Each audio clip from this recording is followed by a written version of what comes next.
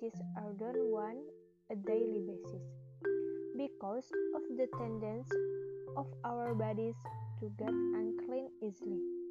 When it comes to our bodies, they should be bathed at least once a day with clean water and detergent soap. We should also brush our teeth twice a day in the morning to have fresh bath during the day and in the evening, because bacteria are usually active at night when we are asleep.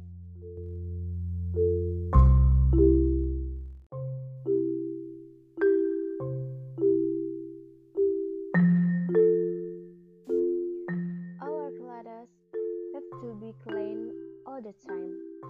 How we choose to store them is also an issue because keeping them in damp place with poor aeration will make them stink. They can be folded well in two sizes of hanged in clothes. Furthermore, we shall avoid recycling clothes and just wear them once before we wash them, especially our undies. Our hair shall also be taken care of, wherever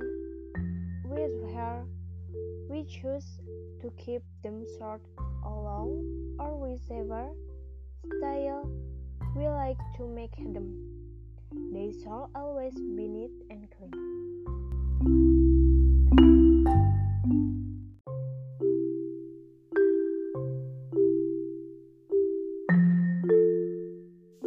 Once in a while, the house can be sprayed with anticides and pesticides to ward off insects and disease-causing factors. Crevices on walls should also be filled to keep insects away. Unbeknownst to most people, the two places that have the highest prevalence of bacteria, fungi, and insects are kitchen and bathroom. They are therefore the places that need thorough cleaning. Kitchen surfaces should be thoroughly clean.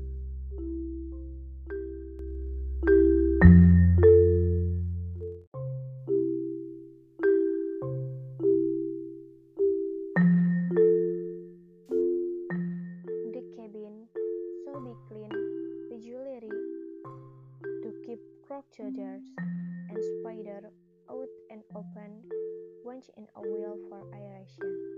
Also, the lower cabins should not be damp.